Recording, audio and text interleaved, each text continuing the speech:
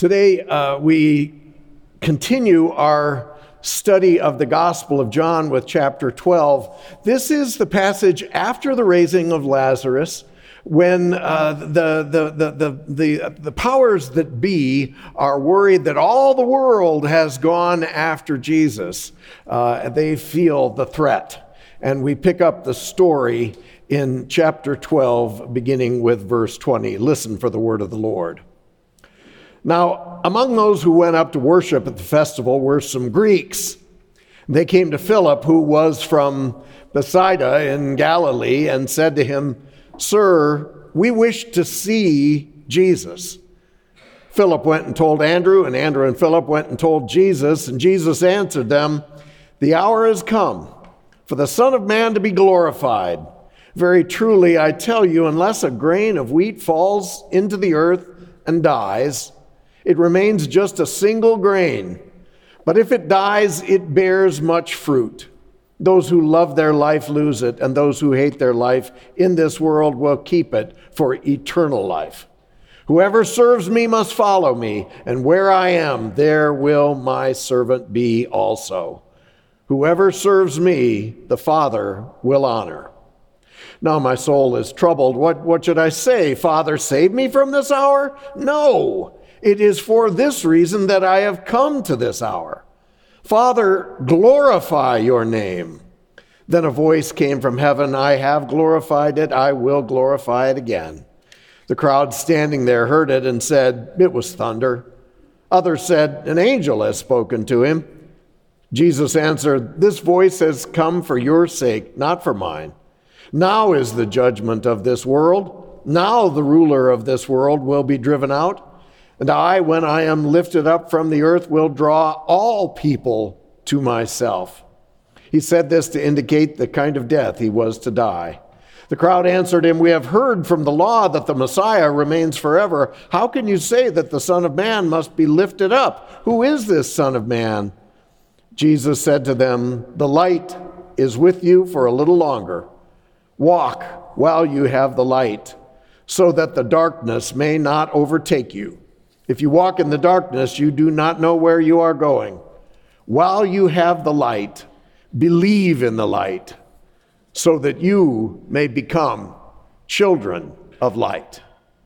The word of the Lord. Thanks be to God. We hear a story of somebody riding into town.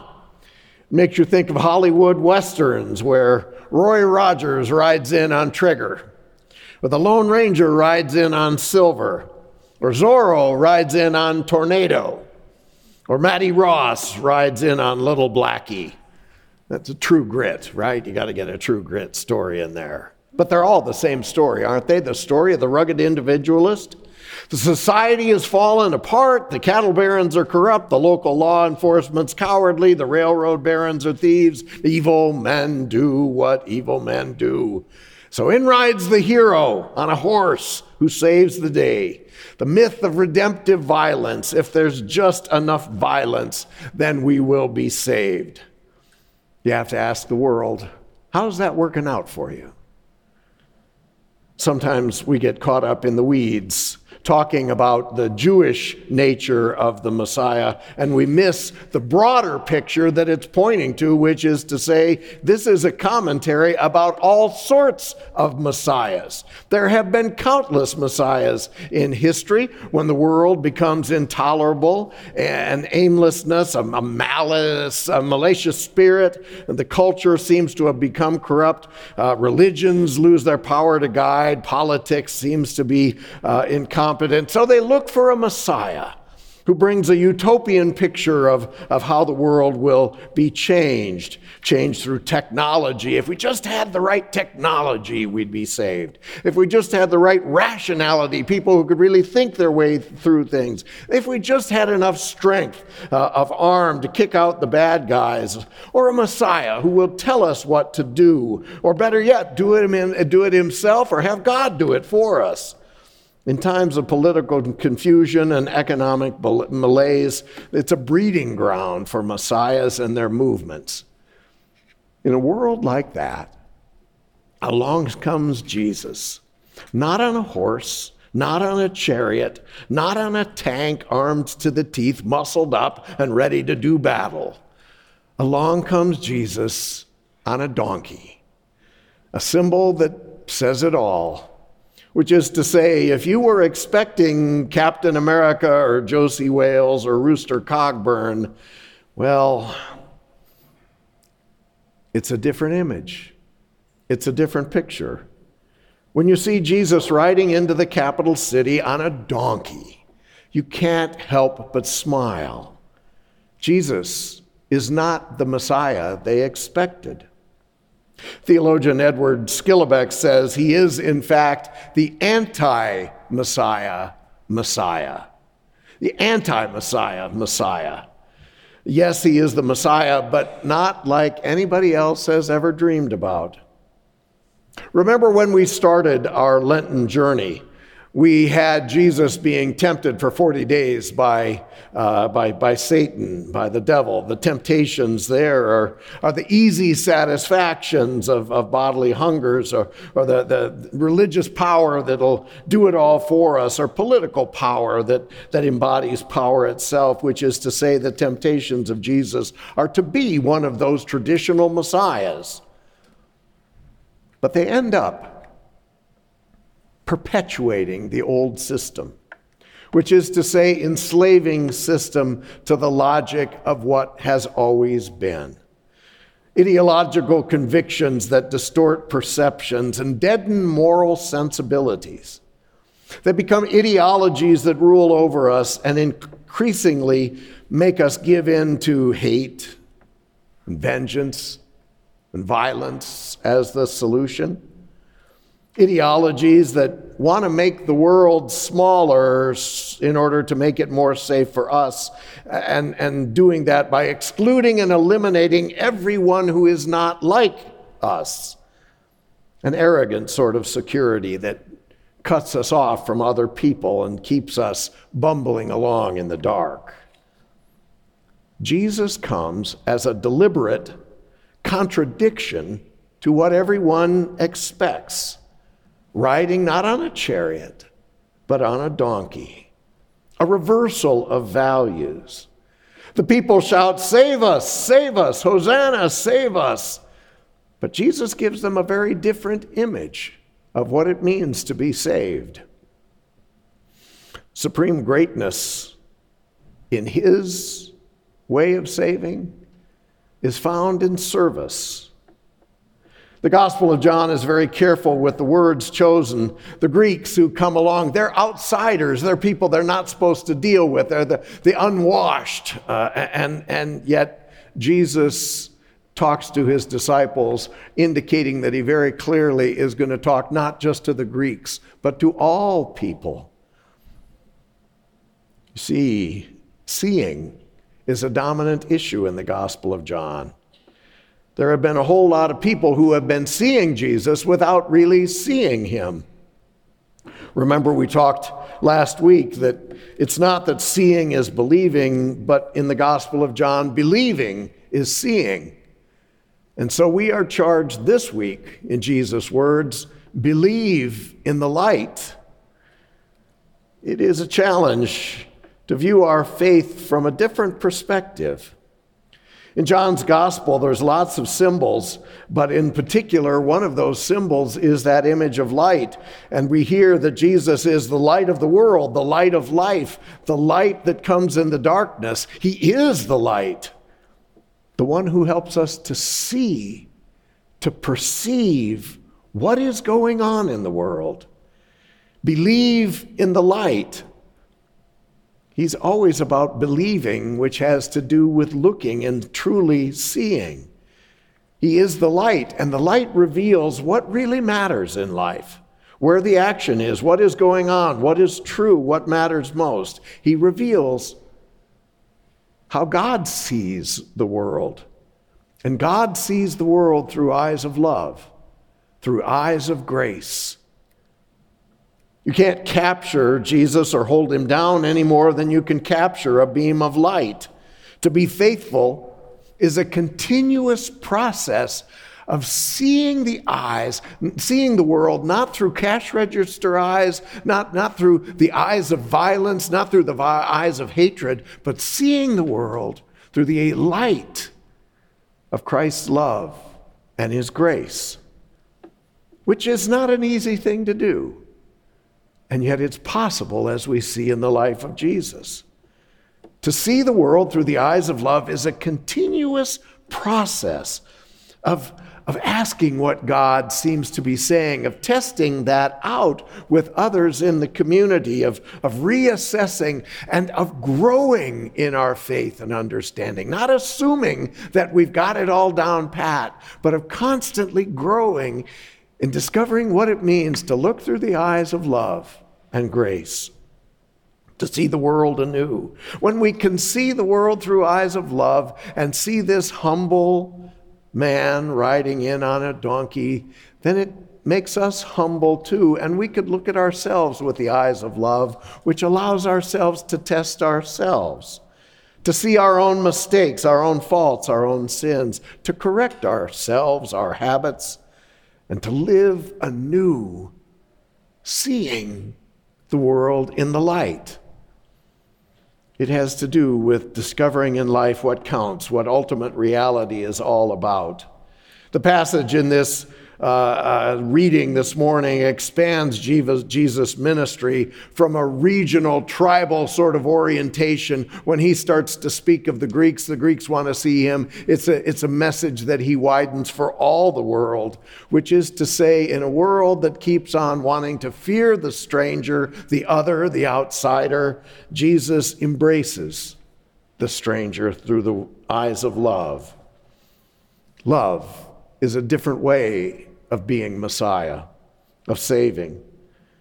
It doesn't depend on technical eyesight or whether you have the right hearing aid or not. It's about a willingness to perceive and embrace the lifestyle of love that seeing and believing and living in the light is all about. I love the Gospel of John because Jesus seems to always be on the move, and he says, whoever serves me must not simply believe, but follow me. He must follow me. Jesus on the move calls people who are going to be on the move because it is about being. It is about living. It's about acting and doing. Believe in the light so that the light may be in you and you may be children of light. Children of light, who are free to know that we are loved. Jesus goes on to say, the hour has come for the Son of Man to be glorified. Unless a grain of wheat falls into the earth and dies, it remains a single grain. But if it dies, it bears much fruit. Jesus gives us the image of what is glory in the world. All these people are going after all this glitz and glamour and wealth and media time. And what Jesus points out is true glory in the world is to serve so that love becomes manifest, if only for a moment, for people to see that it's possible to live a life fully in the light of God's love. The crucifixion is the glory of the Messiah, the light of love. And Jesus shows us that violence does not change things. Violence just perpetuates more violence. Rather than inflict more suffering, Jesus takes the suffering onto himself in the ways of love. And he comes into power, into authority, based on that willingness to sacrifice himself. We live in a fearful society that is devoured by anxiety. And in our anxiety, we can often justify taking extreme measures that we think will make us safe, but it never does. In God's world, the rule of love is the answer. To figure out, not an easy answer, but to figure out how love can be embodied in human ways so that we can go out and be alive in the world in the light of Christ through concrete actions and policies that that embody this love in ways that fear is dissipated like fog in the bright sunshine. The fear is dispatched, and enemies can be turned into allies, and foes can become friends. Jesus, the anti-Messiah, Messiah, the Lord, the light. Believe in the light. You wonder, don't you, if this image of Jesus riding in on a donkey is an image of a political religious savior who works through the ways of love, what a press release would come that would come out of this leader's office. It would say something like, there really is enough food and goods in the world for everyone, so greed is no longer necessary. There really is a perfect love that can cast out fear, so we can stop being afraid of people who are different, and we can start melting down those guns that kill so many and turn them into solar panels to catch more light, to be children of the light. One seed planted turns into many. We are the result of Jesus' planting. We are the result of the crucifixion and the resurrection.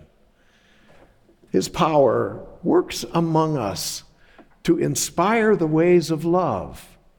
And we see that in one another, maybe not at every moment, but truly we see that among the people of God as they sacrifice themselves, live in the light, and themselves bear the fruit. That is the kind of fruit that Jesus gives, the fruits of love.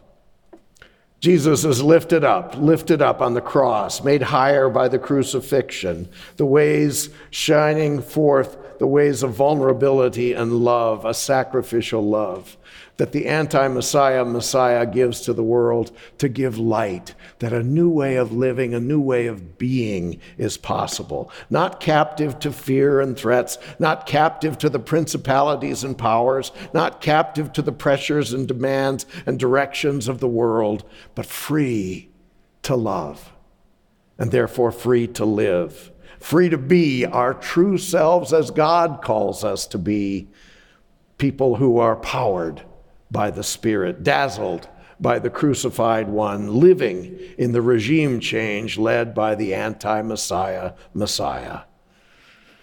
Truly, love makes demands on those who do not, love makes demands which those who do not love do not understand. But to those who do love, it starts to become evident that this is the way. This is the way where true life will be experienced. We live in a world governed by all sorts of myths and illusions that just perpetuate the violence and exclusion. It's time for a regime change. And in comes Jesus on a donkey, who tells us, live in the light. Live in the light. Live in the light of God's love, that we may truly become children of light. Amen.